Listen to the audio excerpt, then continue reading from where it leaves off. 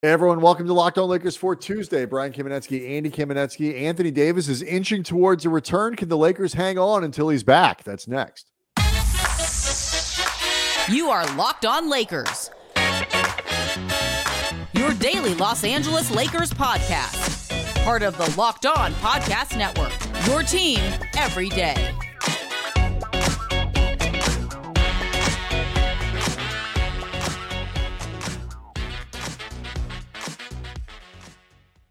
Thanks to everybody for making Locked On Lakers first listen of every day, Monday through Friday, no matter how or where you get your podcast. It's always free. It's never going to be behind a paywall. And Locked On Lakers, which basically, did we crack 10,000? We're getting there. We are close. We are, I would say maybe even just dozens. Could be you that pushes us over that 10,000 mark. And Andy, what might you or might you not win?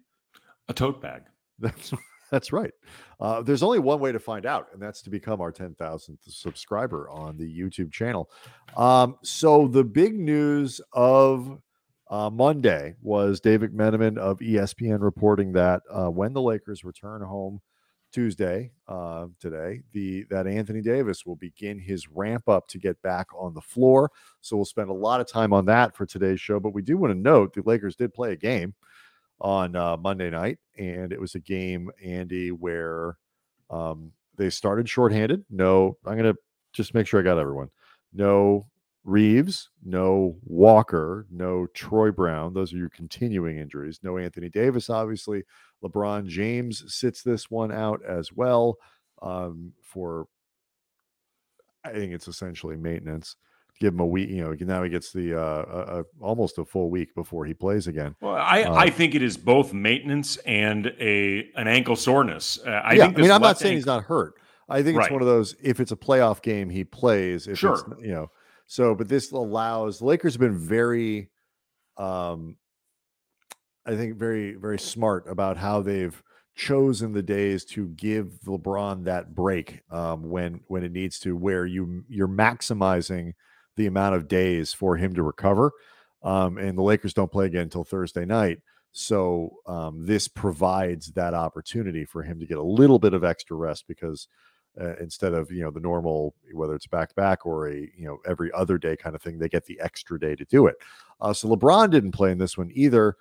Pat Beverly left. He didn't play in the second half because of a hip injury. It will be evaluated when the Lakers get back into LA, Darvin Ham said. So by the end of this game, Andy, the Lakers were running with a big time skeleton crew here and lost to Denver 122-109. They played hard. Nothing wrong with this effort. Yeah, in terms of Beverly, he slipped while driving to the rim on a spot that actually I believe Russ had slipped on a couple plays before that.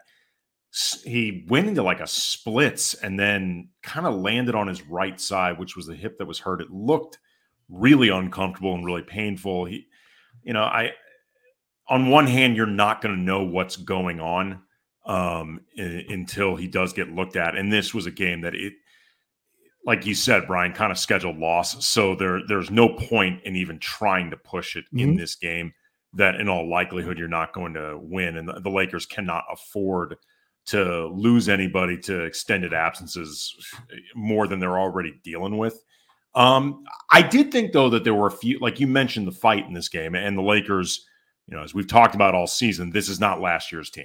Like, this is a team that goes out there and almost every single game we've seen this year has put up a legitimate competitive effort, if not necessarily execution or result. The bright spot to me in this game was Max Christie.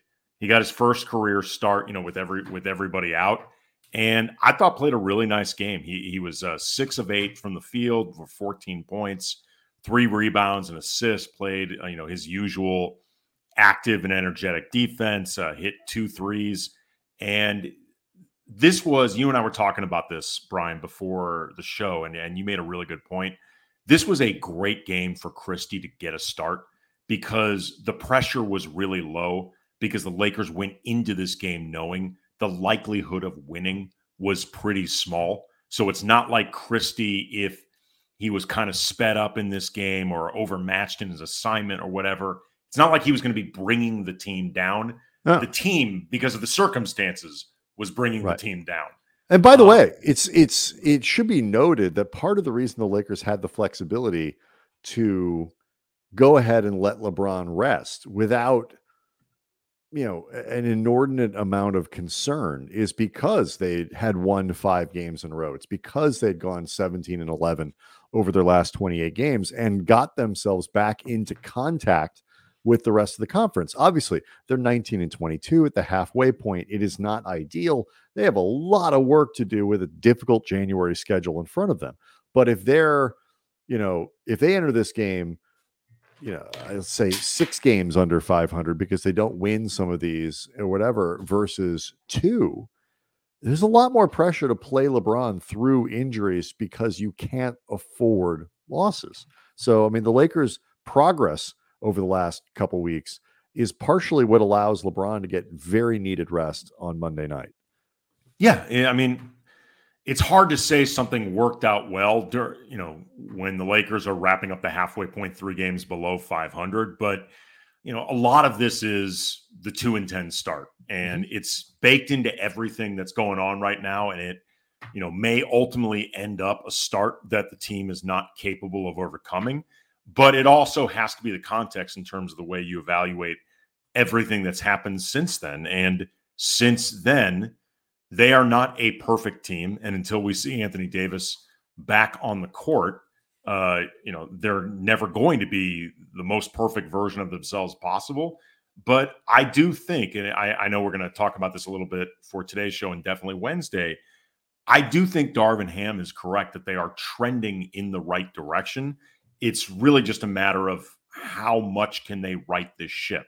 Like, how capable of righting themselves are they actually once everybody's at full strength, assuming they ever reach a full strength moment. Right. I mean, that the start makes it so you don't get, that margin. You don't get any more margin for error. You don't have space for, a 10-game stretch where LeBron and AD are out, the team struggles to win. Like, you don't have the room for that. It doesn't mean that it can't, that it can't get back into a 5, 6, 7, 8 look. And the Lakers are still, even with the loss on Monday, they're still only a game out of the 10 spot and a game and a half out of the 6 spot behind the Clippers. The Kings won on Monday, so now they're a full 3 games ahead of the Lakers. But the Lakers play the Kings on the upcoming homestand. There are opportunities for the Lakers to make some progress still, but as to use the language of Darvin Ham, they have to keep stacking up wins. And he did point out as well, and we'll get to AD after the break because that's obviously the big story from Monday. In the same space where he said, we're trending in the right direction, he also said, a lot of our record is self-inflicted, particularly after that 10-2 start, 2-10 start. The 17-11 includes multiple games you can point to, Boston, Indiana, Sacramento, where they could have won and should have won, Philadelphia, and didn't. Charlotte at home. Oh yeah, I forgot about that one. And some of these are pretty recent, even with the good turn. So he is not being going full Pollyanna here when he talks about this team in optimistic terms. I do think, though, Andy, if they're going to have a prayer, if it's going to really become a competitive season, there is only so long you can go without Anthony Davis and expect this to work, especially with other guys hurt. And to that point, significant news about the potential return of Anthony Davis coming on Monday. We'll get to it next. Locked On Lakers brought to you by Prize Picks. If you've not signed up for Prize Picks yet, Laker fans, you are missing out on daily fantasy made easy. Prize Picks has the best DFS prop game for the NBA on the market. Prize Picks offers more NBA props than any other DFS prop operator. Superstar players as well as bench players. You can just pick 2 to 5 players, predict whether they will notch more or less than their Prize Picks stats projections. And Prize Picks offers projections for everything: NFL, women's college basketball, disc golf. Use the award-winning app on both the App Store and Google Play. Entries can be made in 60 seconds or less. It's safe, fast withdrawals. Download the PrizePicks app or go to prizepicks.com. Play daily fantasy sports First-time users can receive a 100% instant deposit match up to $100 using the promo code Locked On. Again, don't forget the promo code Locked On at the sign up for that instant match. If you're not playing Prize Picks, you honestly don't know what you're missing. Okay, so we mentioned Pat Beverly's injury. We noted the guys, Andy, who were gone from Monday's game with the continuing injuries. We should note that Russell Westbrook, who played the game, had a nice night, and it wasn't his fault they lost. He said after the game he dislocated his right pinky in the first half, and actually had popped it back into place twice over the course of the game. X-rays afterwards were negative, no indication that he might miss time, but A, that hurts, and B, it's kind of boss to like when you pop your finger back in, and 3, if he ends up missing time, I realize fans are up, down, hot, and cold. Some people love it. Some people can't have Russ and Pat Bev and Reeves and all these guys out. So I suspect Russ is going to play. Yeah, I mean, say what you will about Russell Westbrook, and as you noted, I think by the point we are now, Laker fans have pretty much said everything that could possibly be said about Russell Westbrook. There's not much left. Dude's durable. Mm-hmm. Dude is seriously durable, and he's a gamer. And, Jeannie Buss got laughed at and mocked, and I think in some respects yelled at by a lot of Laker fans when she said during the offseason that Russell Westbrook was their most consistent player, their best player because of availability. And that was it was kind of after some clarification. It was nice of Sam Amick to go back and let her have that opportunity to clarify, because before she just said he was their best.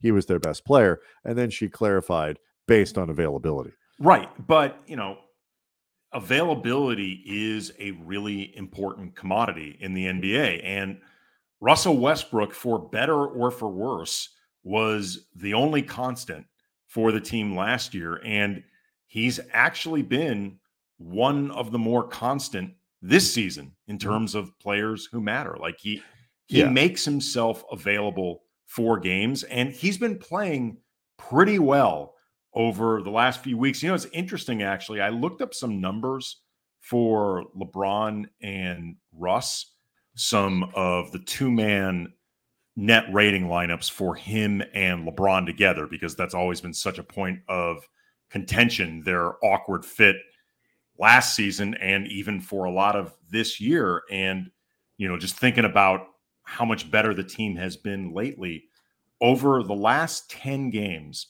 overall, LeBron and Russ have a plus 24.7 net rating together.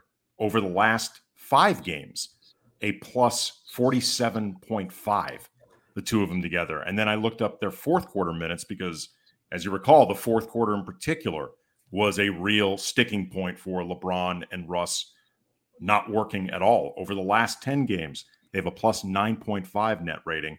And then over the last 5 games, 4 of which they played together, a plus 26.1 net rating. So the two of them have found ways to play off each other much more successfully, which is not likely a coincidence that they've managed to find these wins during this period without Anthony Davis and without other guys. It would likely be impossible. If those guys couldn't share a court. Yeah. Those are great numbers. I'll be honest with you, I was surprised. It's 129 minutes over the last 10 games with them together, and about 46 in the last 5.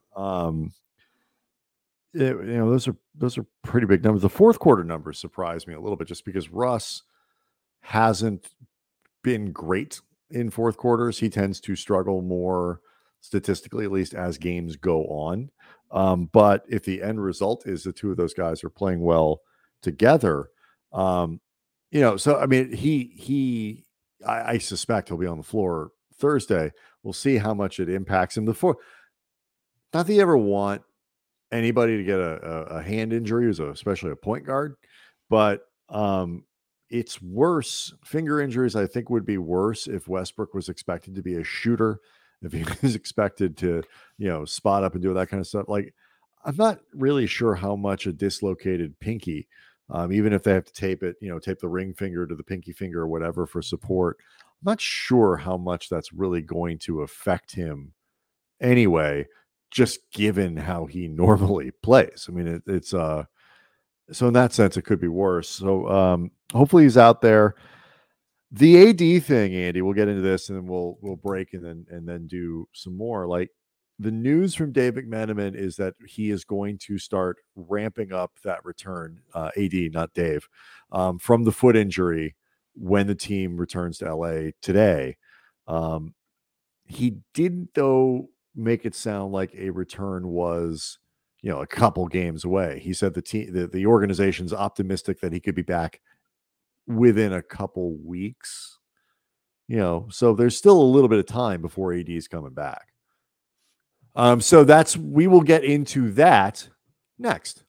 Locked On Lakers is brought to you by BetOnline. BetOnline.net, your number one source for sports betting info, stats, news, and analysis. Get the latest odds and trends for every professional amateur league out there, from football to basketball, even esports. They got it all at BetOnline.net. And if you love sports podcasts, which obviously you do because you are learning about this great feature with BetOnline on a sports podcast, they got those as well over there. Content is king over at BetOnline. Always the fastest, easiest way to get your betting fix. So head to the website today, use your mobile device, learn more about the trends in action. BetOnline, where the game starts. All right. So to point specifically to what Dave what Dave wrote about AD on Monday, there's optimism within the Lakers that the ramp-up process, which, by the way, starts with aquatic pool workouts, running on the altered gravity treadmill. There's optimism within the Lakers that the ramp-up process could take only a couple of weeks before Davis could start penciling in a potential return to game action. So, when we were talking about this before, Andy, we kind of were like, mid-January, end of January, and that kind of looks like what it's going to be. The next game is on the 12th. If you go out a couple weeks from where we are now, you're basically right at the road trip where the Lakers, take off to play Boston, Brooklyn, New York, Indiana, New Orleans. That is by the way, absolutely brutal road trip. They don't come much harder than that one. But that means the Lakers are going to be without Anthony Davis for Thursday's game against Dallas, against Philly, against Houston, against Sacramento, against Memphis, at Portland, the Clippers, San Antonio. And even though some of those are low-level games, San Antonio's not very good, Houston's not very good, that's still, the longer you go, I do think the harder to some degree it can get. That's a tough stretch of games to continue to play without Davis, who may not even be back, by that road trip. The Lakers still have a lot of work in front of them, is my point. Well, the way I was thinking about it was, if, say, you started the 2-week lead up to the, as I called it, the eyeing day, like the day where they would eye his potential return to action. In pencil. They're eyeing to pencil in a return. Right. If it started 2 weeks from today, that would be the day before the Clippers game on the 24th. The Lakers then play the Spurs on the 25th, and then they begin that 5-game road trip that starts out in Boston. It's not going to be easy, like you said, and there are some important games in there, not just for the Lakers' record, but in January, they've got some opportunities to beat some of the teams that they're actually more directly chasing in the Western Conference. So, there's opportunity there that goes beyond just survival trying to move up the standings. There's like the actual teams you're going to be going up against. What I find really interesting about this is, on one hand, they have to have built up some confidence from what's happened. And I do think that they feel legitimately better about themselves. And they've had they've had a hell of a lot of obstacles thrown in their direction over the last couple weeks, beyond just dealing with no AD. You've had LeBron out for a couple games. You've had Austin Reeves out. You've had Lonnie Walker out. You've had Troy Brown out. Fingers crossed you're not going to be missing Patrick Beverley. But they've taken this all in really good stride. The weird thing, though, that can happen, and we've seen this before over the years, covering the Lakers with various guys out for prolonged absences, the closer you get to them coming back, sometimes that feels more psychologically difficult because everybody's just like it feels so close, and like the weight of like sort of the magnitude of everything that you've been doing leading up to that point can start to really weigh on you, and you start anticipating that return so much that it can take away a little bit of your focus in the moment. And like, look, I wouldn't blame these guys if they were looking ahead a little bit now that they've, I'm sure they're all aware of the idea of, okay, AD is actually looking now much more tangibly to get himself back on the court. I imagine that they can't help but look a little bit ahead to it because this has not been easy, what they've been dealing with. No, and really we're talking about two sets of kind of recoveries and returns, because the first one is that 2 weeks hopefully ish after the initial missing with Reeves and Walker, like getting those guys back. It's not just can you hang on without AD, it's can you hang on without Reeves and Walker, and hopefully not Pat Bev. And like, as hard as these guys played on Monday, for example, you saw the talent deficit was pretty stark, and that's no disrespect intended to the guys who were playing. And Denver is the best team in the Western Conference, but there's a limit as to how long you can reasonably expect to go there. Now, look, this rally it gives them a little bit more space to where if they can maybe finish the month at playing 500 basketball for the rest of the month, which would be really good, given the schedule and the guys who are on the shelf. They'll still be in it going into February. And that's what this whole process has been. How long can you kind of tread water and stay close enough so that when you have a full team, assuming it ever happens, you can make some progress. The other thing, though, about it that makes it, again, even more complicated beyond just the whole survivor element of this, because it's not an easy schedule they're going to be dealing with, you're getting yourself closer and closer to the trade deadline and evaluating where you are, what you need, the best types of players to go out and acquire, like what makes the most sense in terms of the assets you have at your disposal, and like an idea of when AD would be back. Like there's just all these different elements that I think become more complicated the longer you go without Anthony Davis. I mean, I will say, I think by now they know, like, especially if the team is full strength, like if you can kind of imagine the team at relatively full strength, they know what they could use. They know which players that might pop up as available would be useful and which ones would be overkill. They don't need another guard. They don't, another point guard doesn't help the problem. If guys are available, they don't need another point guard. Could you use another player who's 6'8"? Yeah, even if Troy Brown is back, 6'7", 6'6", 6'7", 6'8" would be useful, especially if that guy can shoot. And so I think they're aware of that. I guess there is an element of whether or not they'll pull the trigger. But that to me is a different question, because I still think sometimes that how willing they are to make a big move, assuming one is even available, and that is always this. I don't know what LeBron is expecting them to do, and I'm not sure he's paid that close attention. Just go do something. That's your job. Go do something.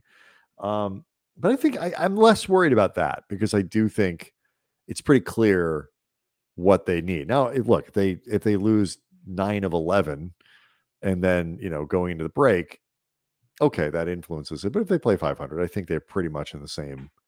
But you're right. It is a complicating date.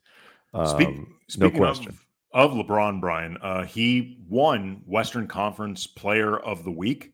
Not surprising, because his last week had been spent, as the kids would say, balling. Do you know how many of these now LeBron has? It's some astronomical number. We actually looked this up for a show last week. I think you can find it on his Basketball Reference page. I'm looking at his Basketball Reference. I'm asking you if you know. I know the answer. 46 or something. It's some astronomically large number. No, actually, you're thinking of the monthly awards. The weekly awards, This is now LeBron's 66th blank conference player of the week because he's been in both conferences. Right. He has won blank conference of the month player 46 times in his career. As long as we're going through everything right now, he has also been all league in some form, whether you're talking about the all rookie team, all NBA, or all defense, 25 different times. When LeBron gets like the notice on his inbox that he's the Western Conference Player of the Week, what do you think his reaction to that is? I mean, you and I win any kind of award, we're like, little fist pump. Yeah, doesn't matter. Like, nobody knows, nobody cares.